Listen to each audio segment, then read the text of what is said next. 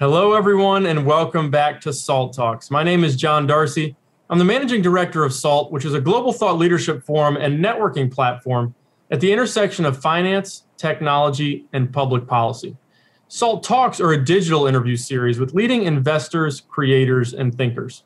And our goal on these SALT Talks is the same as our goal at our SALT conferences, which is to provide a window into the mind of subject matter experts, as well as provide a platform for what we think are big ideas that are shaping the future. And we're very excited to talk about some of those ideas today with Mr. Greg Gibb. Greg is the chairman and chief executive officer of Lufax, and he's been in that role since December of 2011. Before joining Ping An, Mr. Gibb served as the global senior director of McKinsey & Company, and subsequently the operating director of Taiwan Taishin Financial Holding Company.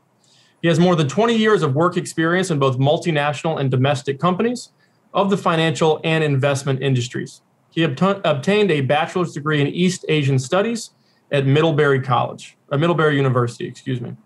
Mr. Gibb was introduced to the National 1000 Foreign Expert Plan of the Organization Department of the CPC Central Committee in 2012, awarded the Shanghai Top 10 Financial Innovation Figures of 2012 award, and honored as the China Top 10 Leaders of Internet Finance in 2013 for his unique and widely recognized insight about innovative financial services. Mr. Gibb is the author of two great books, Banking in Asia, The End of Entitlement, and Banking in Asia, Acquiring a Profit Mindset, which introduce bankers' development opportunities in Asia.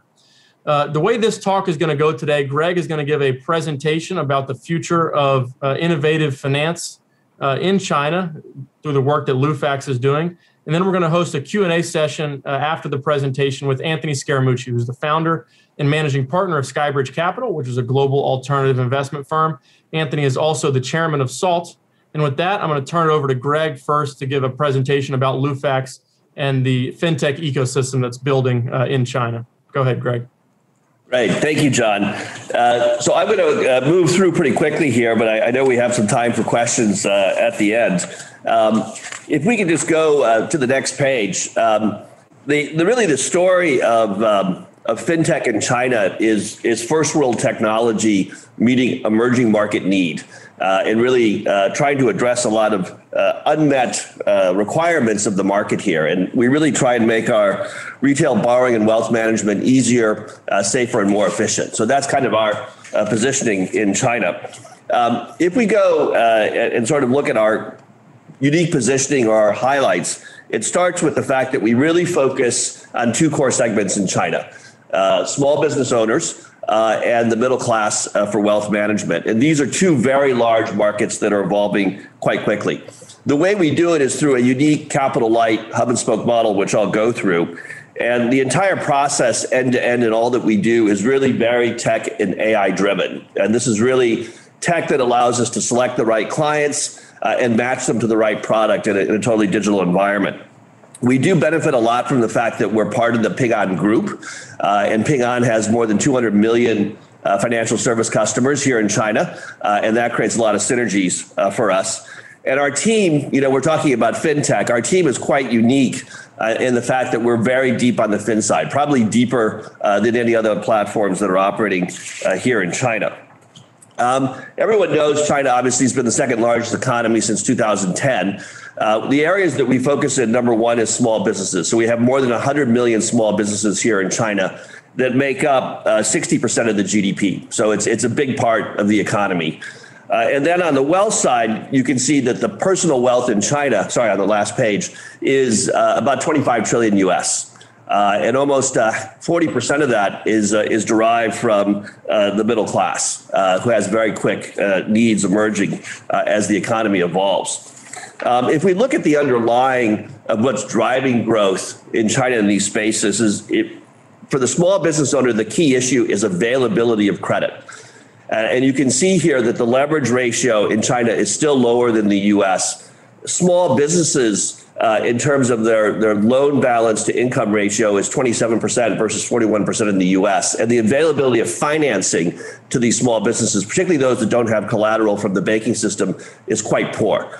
So there's actually huge unmet need, and that is really need that we're tapping. And just to be very clear, what we're doing here is we're serving the individual who's a small business owner, but the money that we lend is used for their business. And this is really kind of a unique space here in China that allows us to grow north of 20-25% in this area. On the wealth side, everyone knows savings rates in China are very high. What's very interesting, though, is the financial asset formation is still very low. So about 15% in financial assets of total personal savings versus 74% in the US. And so we have a situation here where a lot of the Chinese wealth is still sitting in deposits. But that is really mobilizing. You've seen a lot of headlines over the last year about asset managers trying to get into China. And that's really because the regulations are pushing for capital market development and pushing retail to go into those markets with a lot of new products. So you have a big shift in wealth in addition to growth. So this is a space that the AUM in the market, particularly online, is north of 25% growth probably for the foreseeable future. So quite a large foundation.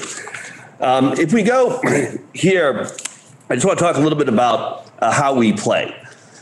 So in our two core spaces, starting on the left here with retail credit facilitation, what we're doing is sourcing small business owners. We're evaluating them, and then through our tech platform, connecting them to more than 50 funding partners real time. So the whole process, once we've contacted a customer, everything is done digitally. The evaluation and the funding of that loan takes less than 30 minutes. And that is all connected through a network of more than 50 partners that we work with to get that done.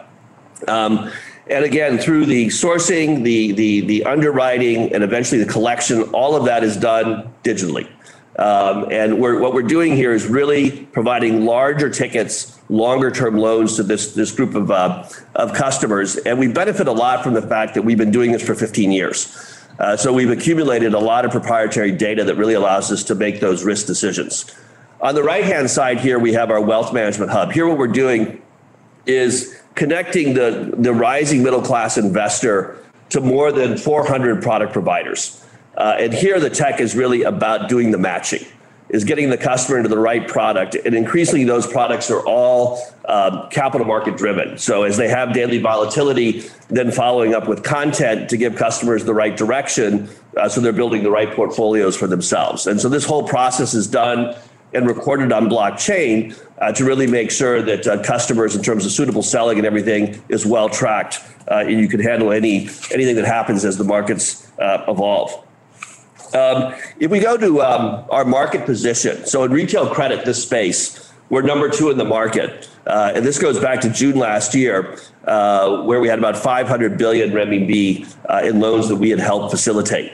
And that was in the first half of last year, generating about 24 billion renminbi. 24 billion renminbi. What's interesting here is everyone always asks us, how big are you next to Ant? Because we're number 2 and Ant is number 1.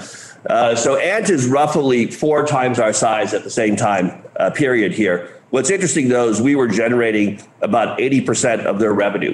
And so this starts to speak to the dynamics of, given the segment that we're serving and the way we do it, it generates a very high profit margin. On the wealth side, we're number 3 in the market. With that period last year of June, 375 billion in AUM. And that's about 500 billion in trading volume on the platform. So we're in a very strong market position in a space that continues to grow quite quickly. If we go to page 10 here, again, the comparison with Ant, because then whenever I have a chance to talk to investors, half the questions are, how do we compare with Ant? And so I'll just take a second here. If you look at the borrowers that we serve, our average ticket size is roughly 20 to 30 times the average ticket size that Ant serves. So we're really helping small business owners, provide them funding to manage their business. Ant has really built themselves around small ticket, shorter duration consumption loans. And so there's a very difference in terms of segment and size. And there's a similar story on wealth management, where our average investor is about 4 or 5 times the size of an investor on Ant. So that's one big difference, is really segment. The second is we really are deep in our focus for the retail credit and for the wealth management. And Ant obviously is a super app. So they're covering a broader space. We're very focused, whereas they're broader. And if you look along the bottom here at pre-tax margins, over the last couple of years, we've always been north of 30%. So we grow at nice double-digit levels, but we've always sustained that 30% plus pre-tax profit margin. If you look at the right here, Ant has obviously grown very quickly, but as they have many different businesses ranging from payments to insurance to other super app functions, they have to double down and invest often as they build their businesses. So they've had a much greater degree of volatility in their net margins over time. So there is a difference of profile in terms of how we've grown over the last couple of years versus Ant. If we go here, I just want to go a little bit deeper into how our platform works. So we're talking about small business owners. These are customers that we're serving as individuals. So all the lending is to the individual. They typically will have 5 to 20 employees. Their typical annual revenue would be $1 to $2 million or less. So these are really kind of micro businesses.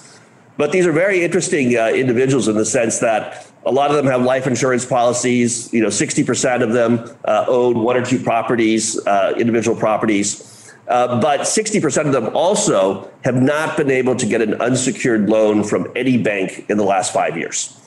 Banks in China really only want to serve customers who have collateral. And obviously, Jack had his famous comment about how he saw the banking sector, which I won't repeat here, but it is an issue that these small business owners really don't have access to capital without collateral. And so we're really serving them mostly with an unsecured product to meet their needs. And the typical loan size is about $25,000 US, and the typical duration is about 2 to 3 years.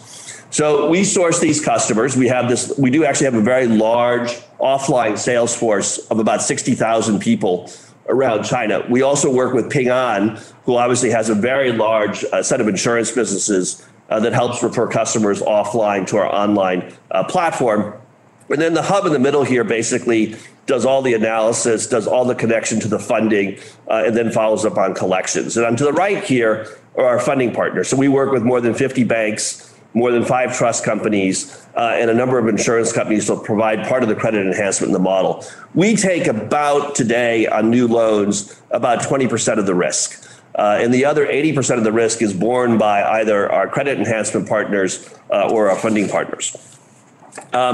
Just to talk a little bit about the data side of this. So, we spend a lot of time really evaluating that individual, and we also spend time evaluating their business. And we built up 15 years proprietary data to do that. And that's all going in, obviously, to our database. And we're constantly using machine learning to refine how we judge risk for these individuals. We price the loans today anywhere between 15% and 24% APR. And again, those credit decisions with our models today are all made now in a matter of minutes. We actually don't take any information, physical information from the customer. Everything they do is authorized through the app. We then scan all of the data that we have and then make a decision. And increasingly, if there's an interface with the customer to ask them a few more questions, if we need a little bit more understanding, that's all done with AI robots today to drive that interaction. Our sales force, obviously very large offline, but we direct them to where we think the best customers are to help get the right quality. And then when it comes to collections, a lot of that is done today by chatbots and differentiated with the data. So maybe just give you a feel of how this kind of looks today from the perspective of a customer, a small business owner applying for a loan. So we'll play a short video here so you can see how the process works. As the retail credit facilitation platform of Lufax Holdings, Ping An Puhui always strives to provide innovative solutions to our massive client base. Ping An Puhui introduced the first AI plus video loan application experience in the world by leveraging several technologies to create a redefined borrowing experience for every customer. 请问有什么可以帮您？最近我的餐厅需要自行周转。好的，请出示您的身份证。李先生，请您授权我司查询人行报告。同意授权。经审核，您的额度提升至20万元。Seamless credit approval supported by our personal and SME big data-based credit inquiry platform, making loan applications more efficient. 请问您的餐厅地址在哪里？在上海市徐汇区龙华中路759号。请问您借钱用来做什么？用于餐厅的翻新。您的餐厅营业金额大概多少？3到5万的样子。恭喜您审批通过。Our intelligent voice recognition technology frees our customers from any text input. Our multiple cutting-edge anti-fraud technologies and AI instant approval help achieve a frictionless customer credit application process and 0 waiting time for every customer. 您同意借款协议吗？同意。您已到账20万元。Our AI customer service is able to provide real-time assistance and give customers a secure application process. Video 3.0 Ping An Puhui, redefining the loan application process with AI plus video technology. Lufax Holdings, better technology, better financial life. So what you saw on the app there was actually our chatbot. So that's not a real person who's really driving the interaction. Because what we want to do increasingly is just be able to ask customers a series of questions that we then validate with more than 50 million data points in the background in terms of this proprietary capability we've built up over the last 15 years to help make a credit decision. One of the technologies we do apply while they're interacting with the app is when we're asking them questions is facial recognition and lie detection. So if the question is being asked and the answer looks a bit strange in terms of their facial recognition, that goes into the credit decision. So it's really a very tech-driven application. And that really flows through also to how we source the customers, how we drive our sales force to go into various cities, into various parts of the cities to try and find customers that have those needs who we think will also be good credit. So we kind of start that from the upfront. And then collections, we do have 9,500 collectors in 9 centers. But most of the collection is driven up front by chatbots, and then for the harder cases, a human will come in as needed. So really the end-to-end processing here is all driven off of our platform. A point here on data. There's a lot of debate about what types of data can you use today to really make good credit decisions. And we break data into 2 types. We break it into sort of what we call hard credit and financial data, which gives you some sense of the person's background and how they've bought insurance over time, how they paid their bills over time. That's what we call financial data. And then there's behavioral data, which is e-commerce data, social data. And when you're making a credit decision, you're really looking at 2 angles. The first is the person's willingness to repay, and the second is their ability to repay.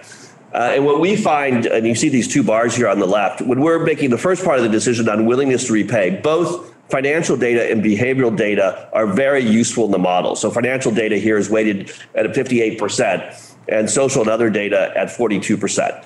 But given that we're making longer term loans for larger amounts, when it comes to the predictiveness of what is going to, this person's ability to repay, then the financial data in our model gets weighted at 92%. And so this is really unique because very few, or really most of our competitors, do not have the degree of financial data that we have over these 15 years refined around this customer segment. Our other tech platform competitors do have a lot of behavioral data, but we found that behavioral data is really only effective for small short-term loans. Because when you're making a large loan, what really matters is ability to repay. And so that's really our unique underlying capability here to serve this segment. And it's very hard for others to replicate what we've built in terms of that offline to online sales capability, then having the data to really make the right credit decisions, and then having funding partners who trust your data capabilities and analysis to then fund those loans, or in the case of our credit insurance partners, to provide the credit enhancement. So this is really what we've been able to tie together over a number of years. If we go to the wealth side, what we're doing here is the middle class in China is a population of about 150 to 200 million people. And the customer where they're serving typically has investable wealth of anywhere from $5,000 up to about $500,000 US. So they don't quite fit into the bucket yet of being high net worth. When they go to a bank, they're not getting served by a private banker. They're still really only having access to counter services. But these customers, when they start to have a couple $100,000 US, they actually need to figure out how they're going to invest for their retirement. There's been a lot of change on the regulatory side in China where the whole wealth management market has shifted and is shifting from purely fixed income to customers really having to start to explore equities and build portfolios and get the right diversification. And it is a challenge because today when people buy mutual funds in China, if they buy a fund directly, the average holding period is about 100 days. And when you start to get them into portfolios, we can get that up to 200 days, 300 days, which is obviously critical to generate a healthy return. So what we're doing on our platform is connecting these customers entirely online. And then we have 400 product providers in the background. And it's really using the data on the customer and the product and the markets to drive matching, to really get them to the right product and the right portfolio over time so they can start to generate those sustainable returns. Because in China, fixed income and interest products, a lot of the money, still 50% of it being in deposits today in China, obviously the rates are going down. And so if a Chinese retail investor wants to beat inflation, they have to now gain exposure to capital markets. And so that's what we're really doing here is driving the reallocation of that wealth and giving the customer a service level that they would normally get by the time they're a private banking customer. But we're giving them that expertise in an online environment at a lower entry point.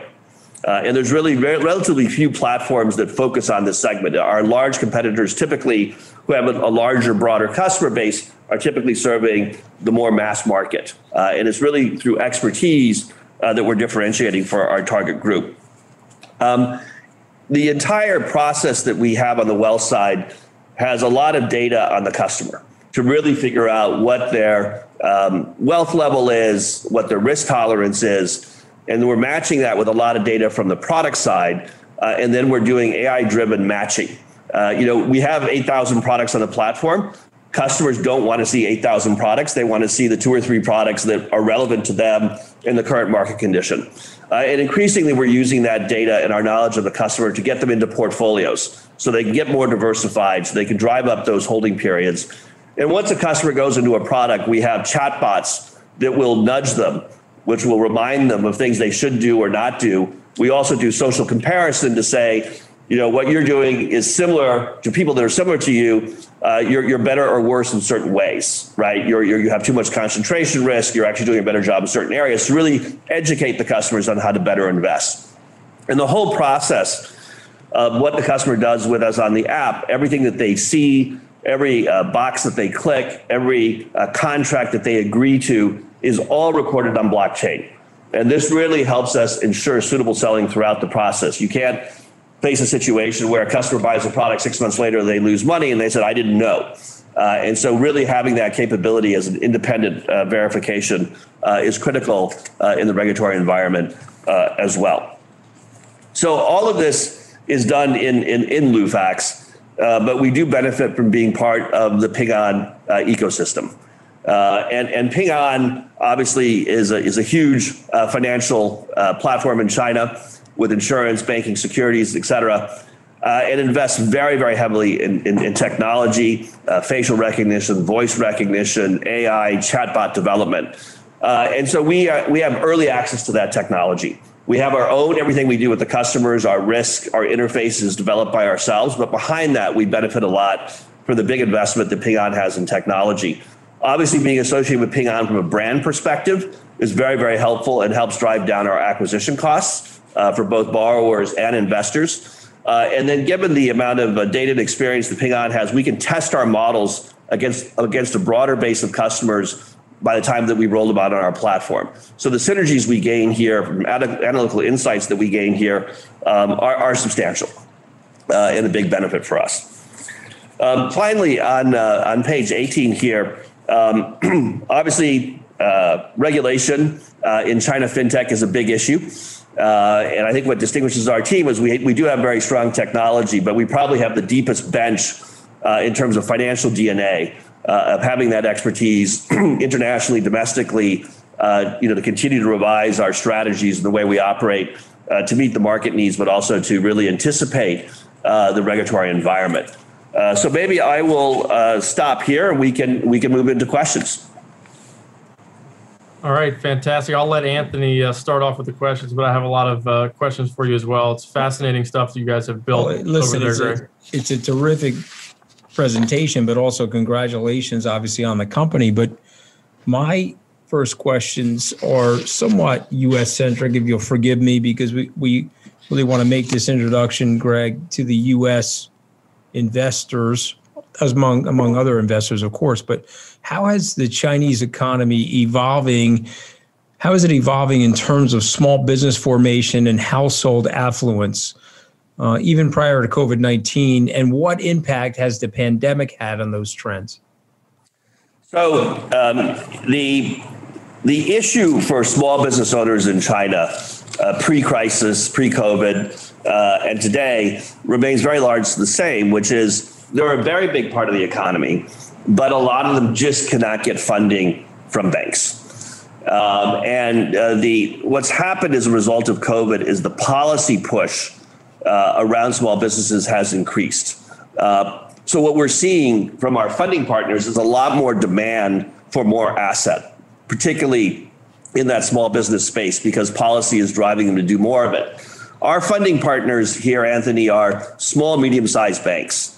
They don't necessarily have the national footprint. They don't necessarily have the scale. They don't necessarily have the data in order to be able to serve these customers without our cooperation. So the COVID impact has been that the banks, given the policy changes, want to do more business with us. What we've also seen, particularly on the wealth side, that wealth formation, with all the things that people typically talk about with China, right? The growing urbanization, the growth of the middle class, all that stuff. What we saw happen in COVID, of course, was a much accelerated move to online. There was in China as well a couple of months where people couldn't go to banks, didn't want to go to banks, and they have come to us much more dramatically online. Obviously, the stock market in China, despite recent days being down over the last 12 months, the average mutual fund return last year in China was north of 40%. So you've seen a real drive, again, with the stimulus packages that have been going on around the world, accelerated online trading and investment behavior. So I think things that were true before COVID are still true, but there was an acceleration of some trends there. You talk a lot about the differences between the consumer and household financial behavior related to debt and investing. So how would you compare that between China and the United States? And are there cultural forces that are unique to each country? I think it's harder to say that there's cultural differences. I think as people get wealthier and as people have more businesses or they have more retirement concerns, China's regulation and people's behavior does look more and more like rest of world over time. I think that the biggest differences are with the small business side is that in the U.S. retail banking, small business related banking has developed over the last 50, 70 years, right? It's quite well developed. In China, retail banking is kind of 20 years old or less. And most banks really don't specialize around small businesses. So it's really a supply side difference, I would say, in China for the small business side. On the wealth side, the biggest difference is really this. Most of the wealth product in China over the last decade was essentially debt to real estate companies, repackaged as wealth products. So it was a fixed income market.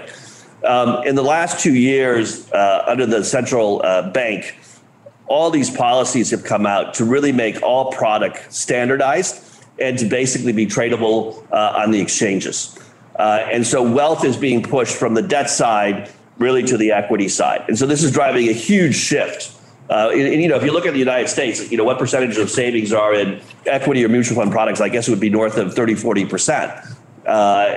In China, that number is less than 10% today.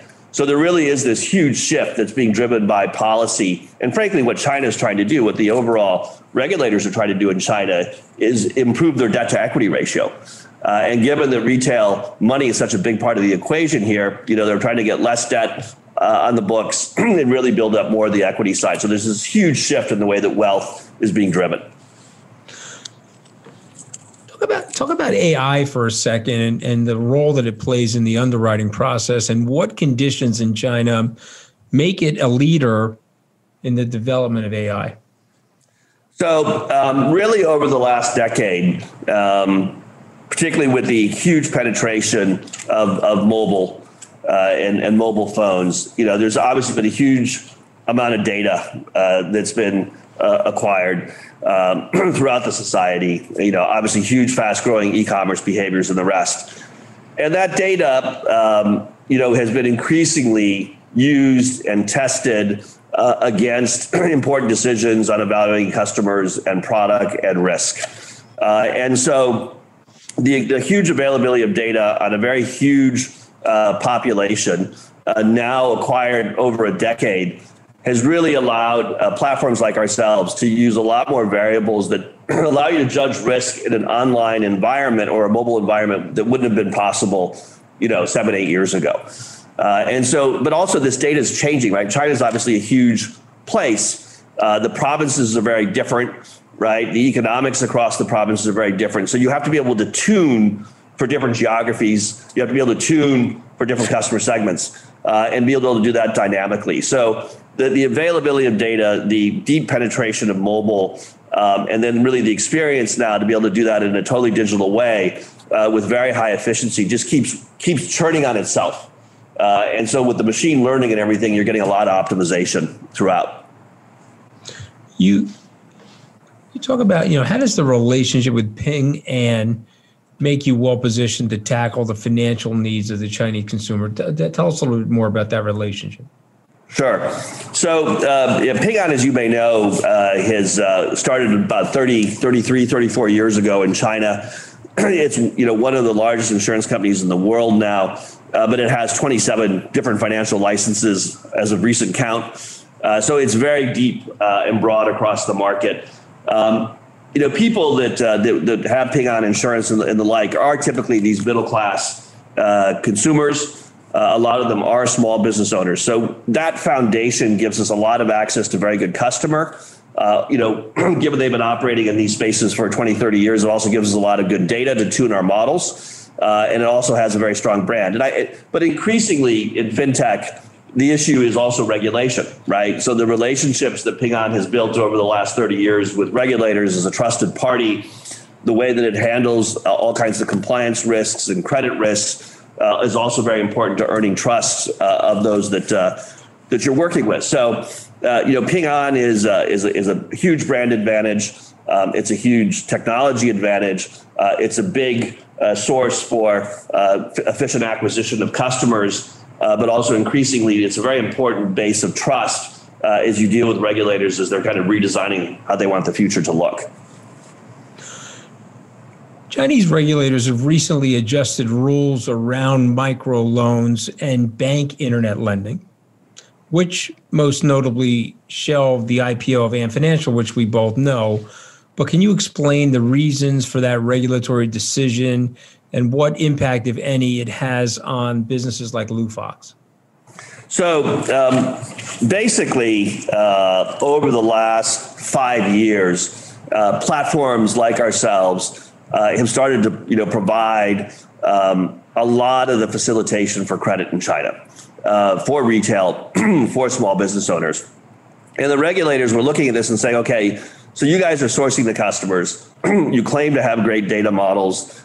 You claim to have the risk under control, but the funding is coming from our banks. And do our banks really know enough about what's in the black box? At the end of the day, the banks are the ones that have to hold the capital. It's the financial institutions that are bearing most of the risk. So, this has been an issue that the regulators have been watching for a couple of years, but really September last year, the regulators started to signal to people like us that we want you guys to have skin in the game, right? Yes, the funding can come, majority of the funding, 70, 80% could come from financial partners, but you as a platform need to bear 20 to 30% of the risk. And, you've got to bear the right capital behind that risk as well, because if you get it wrong, we want you guys to, to share the pain and make sure that there's therefore no moral hazard as a platform developing very quickly, that, you basically grow very quickly and then someone else has to take care of the problem. What did I miss, John Darcy? Anything? Pretty exceptional story. Yeah, I got a few questions myself, Greg, if you don't mind. You talked about blockchain, how you guys are at the front of so many different movements across technology and fintech specifically, whether it be using AI, using facial recognition for credit worthiness as a variable into credit worthiness. But the blockchain piece of it is very interesting to me. And in China, there's certain restrictions on things like Bitcoin, but China is very forward thinking as it relates to central bank digital currencies. They're digitizing the yuan, as most viewers probably know. How did you guys think about the development of blockchain? Why is blockchain technology for you guys the best solution? And what do you think the future of digital assets and blockchain-oriented technologies are within China? So, as you move to a world where everything is being done through a mobile phone, and you're dealing with transactions in the tens of billions and hundreds of billions of dollars, and you've got contracts and you've got verification items that are very important, both in terms of verifying that the customer is who they say they are, that the money is from where they say it is, and that those contracts are agreed as they say. If it was just left to us as a private company to say, listen to us, we've stored it all in our database. If there's any issues, just check our database. People are going to challenge that heavily. And so really having the ability to not only as your data comes in that you're using to make decisions, but everything that happens on the platform to put that back into an independent place that anybody can go look at, right? If the regulators want to know what's going on, it's always there. And so that independence and the certainty that brings, and therefore the trust that it brings to a purely digital world is very important. And obviously China is a big and fast changing place. And there's a lot of physical paper that you just would never trust. If you went back 5 or 6 years ago, part of our credit process is people had to bring in income proof and, house ownership proof, all that sort of thing. And there was just a huge amount of fraud, right? And it really wasn't efficient. And so once you're moving to that blockchain to build the trust, to have that independence, and then to really enable the processing in all kinds of ways down the path, just basically helps create that essential trust across Chinese commerce that just is not as easily occurring in the physical world. Yeah, it's fascinating stuff. In terms of the products that are on your platform, you talked about how you have a wide suite of products, but you don't want to inundate people with questions about what type of products they should be allocating capital to, and you use AI to match them. What types of products are on your platform? You talked about less yield-oriented products, fixed income products, and more equity type of products. What's the product suite that you have on your platform? What are you looking for in a product in terms of onboarding it onto the platform? And how does that matching engine work in terms of identifying what's right for an individual? So there really are two parts to it, but starting with the product side, we have a broad range of products. So at the high end, you've got a private equity product on the platform. You've got 4,000 mutual funds or more on the platform. You have a growing number of insurance products on the platform.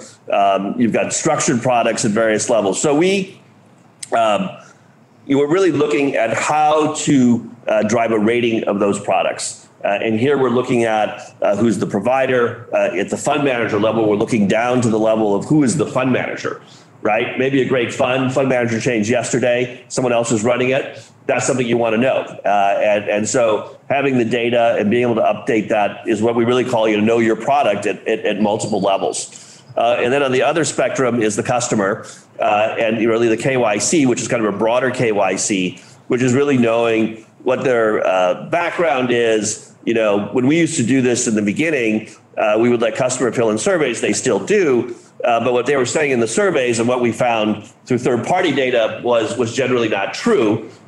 People who said they didn't have money often had money and vice versa. And so really being able to try and get a firm understanding of a customer's experience then determines what we show them on the platform. So if a customer really comes across to us as conservative, they're only going to see products that are right for a conservative customer. If we can get comfortable that the person is a qualified investor, does have substantial net worth, then they can maybe see private equity products on the platform. So it's really a screening process. It's then really a matching process. And of course, what product is right for the customer depends on what's already in their portfolio. It depends what's happening in the markets in terms of what to put forward, or suggesting other matches they need to have to get the right balance. So it's a very, very real-time processing to get you to those 3 or 4 products that really matter the most to you today. And it's really getting China to probably leapfrog a bit from being purely fixed income in the past to moving to kind of, the right portfolio strategies today. But a lot of that is happening in an online environment rather than, a counter by counter visit. Right. Last question from me. So we have a friend of ours, his name is Winston Ma. He used to work for CIC, sort of in the venture capital wing of that organization. He wrote a great book about the phenomenon you were talking about earlier, where the explosion in mobile devices and the penetration of mobile devices within China gave rise to this massive data set that has enabled the rise of AI and this data-driven economy. Those are two sort of macro trends that have developed over the last decade. As you look out over the next decade, what are the major macro trends that you're looking at in terms of continuing to see around corners for Lufax? Is it something like quantum computing? Is it deeper penetration into something like blockchain? But what are the big technology trends that you have your eye on, or multiple trends in China and around the world right now? So, I think at the end of the day, with financial services, customers still want a personal touch. They want the tailored advice. As products get more complex, as capital markets become more part of the solution, and there's more volatility, they still want someone to hold their hand. And we have to be able to, in an online environment, we have to be able to provide that increased touch over time, that increased expertise over time. And in our view, the only way to do it, we think the biggest driver, at least for the next 3 to 5 years, is advancing your AI so that you can make your interactions, you can make your chatbots, or how chatbots evolve into other service forms, to just make it very interactive, very personalized, and to make customers as comfortable as possible with the process. And if you think about how that's going to change the traditional financial industries, which are still heavily counter-based and individual-driven, right? Your ability to drive central control to really make sure customers are getting the best advice, that it's standardized, that it's tested, and that it's rolling out consistently, and doing that with a very high touch point at very low cost, is where we see, that's going to be a huge impact. It's going to be a huge impact because some companies will do it well, and there'll be a huge impact because the other companies who don't do it well are going to find margins changing very quickly. They're going to find customers' expectations on service levels changing very quickly. So, we do like the technology angle. We do like to invest in technology, but for us, it's really the application. At the end of the day, it's about service, and it's using that technology to create that personal service at a much lower cost point. Well, Greg, it's been a pleasure to have you on Salt Talks. Anthony, do you have a final word before I read us out of here? No, listen, I think it's an amazing business. You're intersecting a lot of things that are going on at the same time. You're innovating with AI. You're making things easily available over the blockchain, and you're obviously prepared for the future. And I would say that a lot of financial services companies, Greg, frankly, are not prepared for the future. They're operating off of an older model. So it's an interesting vision and a great business plan. Thank you so much for joining us on Salt Talks. Thanks very much. And thank you, everybody who tuned into today's Salt Talk with Greg Gibb of Lufax. Just a reminder, if you missed any part of this episode or any of our previous episode of Salt Talks, you can access them on our website at salt.org/talks, and also on our YouTube channel, which is called SaltTube. We're also on Twitter. We're most active at Salt Conference there. We're also on LinkedIn, Instagram, and Facebook. And please spread the word about these Salt Talks. I think it's fascinating to have people like Greg on the show who are in different parts of the world doing really exciting things and disrupting the traditional finance ecosystem.